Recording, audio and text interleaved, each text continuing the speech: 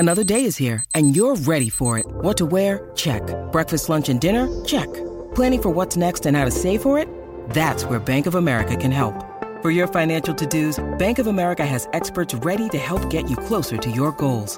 Get started at one of our local financial centers or 24/7 in our mobile banking app. Find a location near you at bankofamerica.com/talktous. What would you like the power to do? Mobile banking requires downloading the app and is only available for select devices. Message and data rates may apply. Bank of America N.A., member FDIC. Welcome to Dilly Ding Dilly Dong, the Leicester Mercury's Leicester City podcast. I'm Rob Tanner, and joining me today is Jordan Blackwell. And we both returned from Wembley, and we watched Leicester City go down, fighting to be fair, 3-1 defeat at the hands of Tottenham Hotspur. But it was a day of lots of talking points. There wasn't a lot of controversy around the game before and during the action as well. So we're going to try and dissect all that for you now. But we have to kick off with the big talking point before the game, during the game, and after the game was Jamie Vardy and Claude Puel's decision to leave his main striker, his talisman, his top goal scorer, on the substitutes bench, and it did certainly cause a stir before the game, didn't it, Jordan? Definitely, yeah, and I think you could sense it was a decision that riled fans. I think, you know, not only on social media, but even when Vardy was warming up, ready to come on, we had the fans in the corner chanting "Hallelujah." So yes, it was a big call, and it's the first time really that Vardy, you would say, has been dropped. Obviously, he's missed games through suspension and injury before, and he's been on the bench when he's had sort of fitness issues. But this is the first time where he's been 100% fit and ready to play, and has not been in the starting 11. So yes, a big call. One that probably didn't quite pay off, I don't think, but it was a call that Puel obviously felt he needed to make. Well, let's put it into context with what's been happening over the last week or so. There was Vardy was seen on the pitch after the Man United game, aiming a verbal blast, shall we say, because I don't want to repeat the words, in somebody's direction on the pitch, and behind him was Claude Puel talking to Paul Pogba. Now, many members of the media then decided that they thought it was aimed at Claude, and it may well have been. Yeah. It may well have been, but we don't know for absolute certain. But then he was asked in his press conference on Friday before the game at Spurs if he had any sort of problem with his relationship with Jamie Vardy. He said absolutely not. He said if anybody disrespected me or the club, then they would take some sanctions against them, but there is no problem with Jamie Vardy. But then he throws a bit of fuel on the fire by leaving him on the bench at Tottenham. Now, we can only deduce why. I mean, all I could think is that he's trying to send a message. He's trying to send a message to Jamie Vardy that if you challenge me or you do disrespect me, then I will, even if you're my main man, I will drop you for a game. And that's to send a message to the rest of the dressing room that I'm in charge. I think that's what Claude's done. Yeah. But you don't drop your top goal scorer, do get another option to come in and replace his face.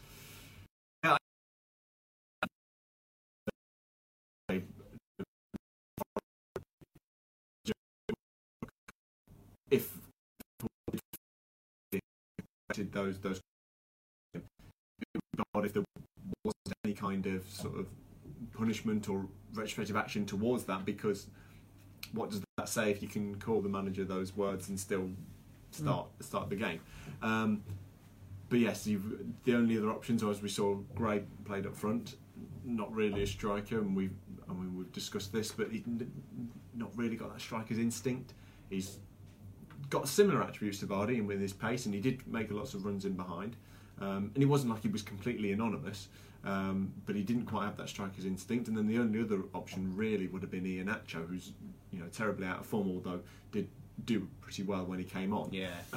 So yes, because Leicester didn't sign a striker in January, and Claude actually admitted in the last press conference that a striker is one of his top targets for the summer.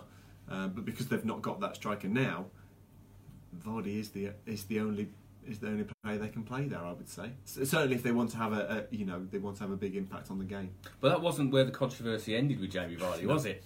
Because he came on in the 60th minute, and just as he was about to come on, Maddison goes down in the penalty box under a tackle from Jan Vertonghen. Leicester's awarded a penalty. Which is great. Take the penalty and misses. So it was all going on, wasn't it? Yeah. Really. I mean, there's a lot of debate about whether Vardy was right to grab the ball. There's a lot of criticism of him for doing that because he was completely cold. He hadn't touched the ball in the game. He literally just come on the pitch and grabbed the ball. Where do you stand on that? My stance is that it was the correct decision that Vardy took the penalty. I certainly had more faith in Vardy taking it with his first touch than I would have done had Maddison taken it. Had Maddison obviously missed his last two against Cardiff in the league and in the penalty shootout against Manchester City. And then beyond that, there wasn't really anybody else on the pitch that you would feel is a penalty taker. Now, Tielemans took penalties for Anderlecht. You said that during the game. Perhaps Tielemans was an option, but it's his first game. I'm not sure you can ask a debutant to take a penalty at Wembley. Maybe he wouldn't have felt so much pressure and it would have been fine. But I think Jamie Vardy is...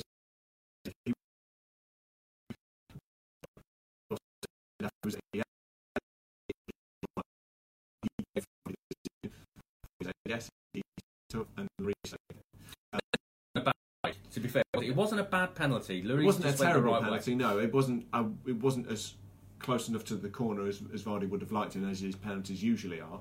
But it wasn't tame. He did hit it fairly cleanly, just not towards the corner. And Lloris, as he seemed to do all game, just denied another Leicester player. Yeah. So that obviously is going to be something that's going to be rumbling on. I imagine we've got 2 weeks now to the next game. I'm sure the press conference before the next game there'll be more questions aimed at Claude Puel about Jamie Vardy. But let's move on, because it did detract really from what was I thought a very good performance from Leicester City. But they lost 3 points. Finished. Let's talk about one of the just Tielemans. Now he first was woeful, wasn't he? You completely missed it into the air. Yeah, you completely mistimed a pass. But after that, I thought he was excellent. And that through ball for Harvey Barnes in the who we'll get to in a minute as well. We'll discuss Harvey Barnes in a minute. That through ball was superb, and just goes to show what we've been crying out for weeks, that some creativity in midfield. Yeah, I think that there was a clear lack of that, and Tielemans on first viewing seems to have filled that gap. I think there's while if you looked at it, I looked at the stats afterwards, and they were similar to Mendy's in a sense that there was the same proportion of forward passes, about the same completion rate, same number of chances created. I was comparing to Mendy against Manchester United the previous game, but it was the quality of the passes. It felt like Tielemans was splitting lines with his passes, and like you say, that pass to Barnes for the chance in the first half was a perfect example where he's played it through the midfield line and the defensive line to get a Leicester player in behind. Now, Mendy's not... I think Mendy gets unfair criticism in some cases because that's not his job. His job is to keep the ball ticking over, and he does that very well. But his forward passes are simple passes out to Ricardo or Chilwell, whereas Tielemans was getting on the ball, was linking play well, was making lines.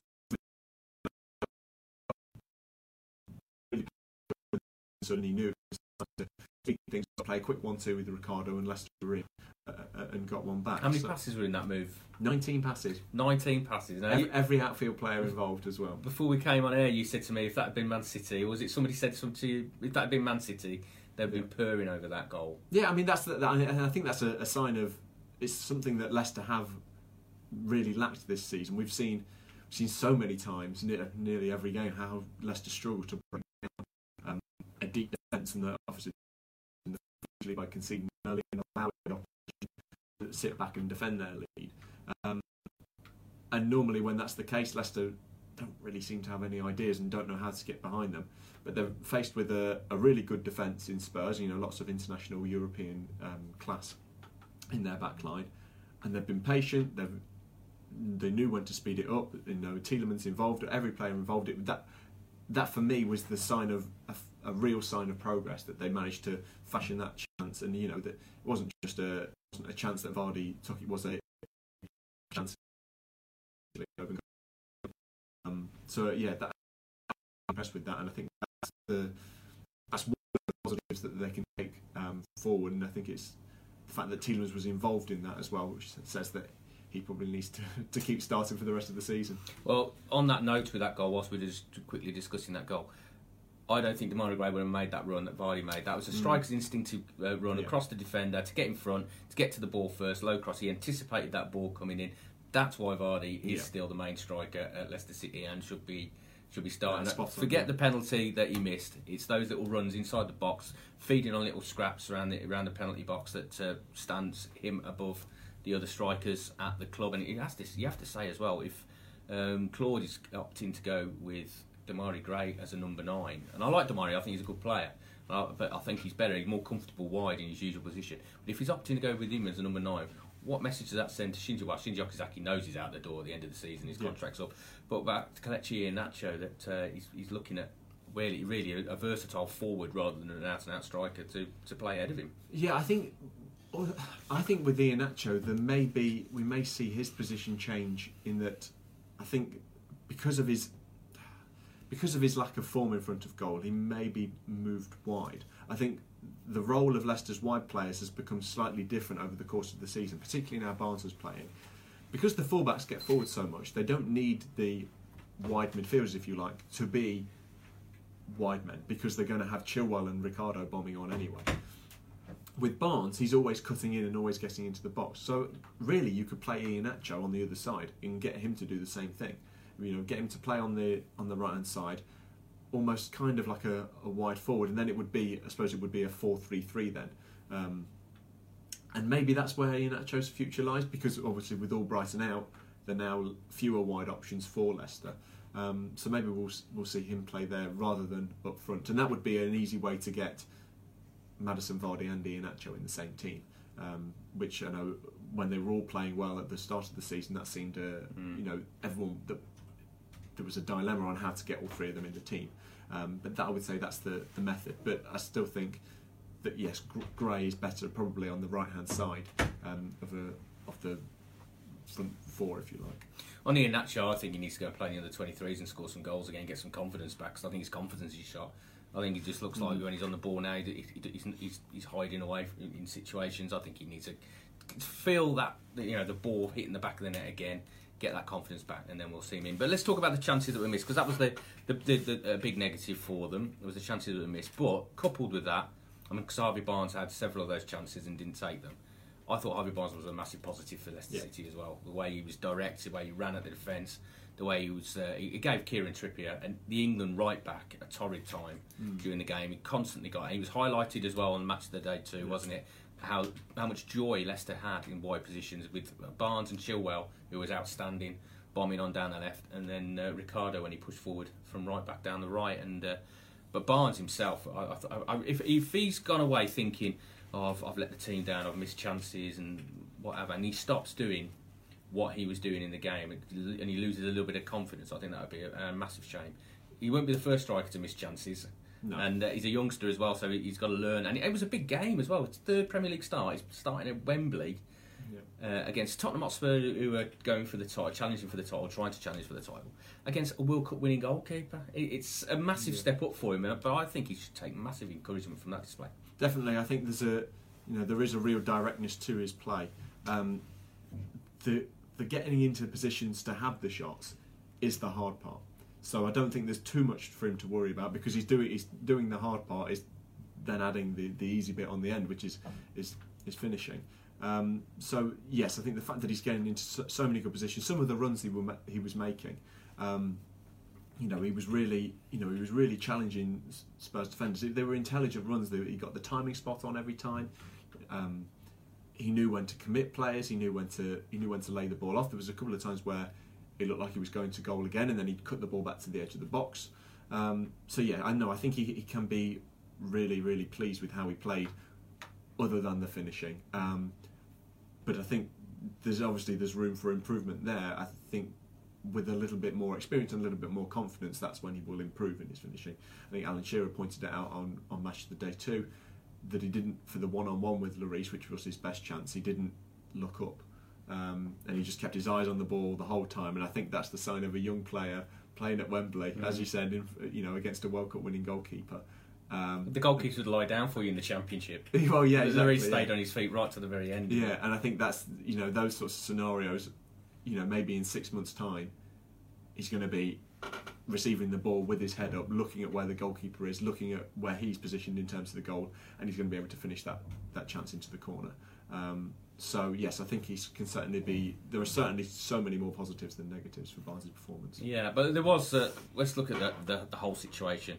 There were so many positives from the performance as there was against Man United, but still they got nothing out of the game. Now it's 1 point the last 5 games. Now they're in the bottom half of the table. They've slipped down the table. It hasn't been the most productive period in terms of results and points on the board. Might be with the performances, as you said. Some of the performances, some of the players developed.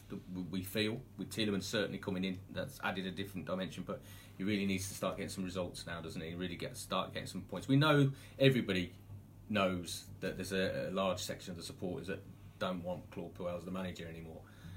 But the only way he can silence those, and he probably never will, but the only way he could answer those is by getting some points on the board. Now he's got a great opportunity in these games coming up now after this little break. Yes. Next 9 games, Leicester don't play a single top 16, a single top 17. I think Watford away is the most difficult game in terms of standing.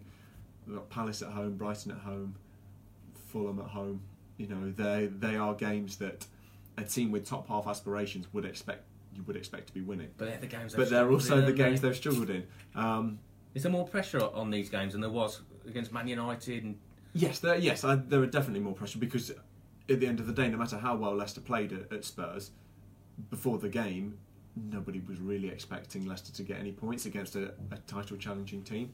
But yes, they would expect, I think most people would expect Leicester to beat Palace at home.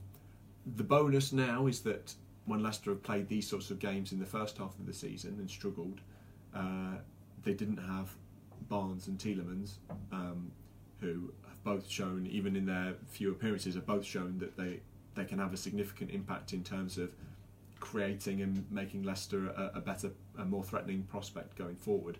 I don't want to say the 2 key players as 2 21-year-olds, one who's only been at the club for a couple of weeks, but they could make the difference when you're comparing it to the first half of the season. Well, we've got all the reaction to Leicester City's defeat at Tottenham Hotspur on Leicestershire Live as well, and we'll bring you all the stories coming out of King Power Stadium as we build up to the next fixture, which will be Crystal Palace in 2 weeks' time. So enjoy the break, and we'll see you again next time.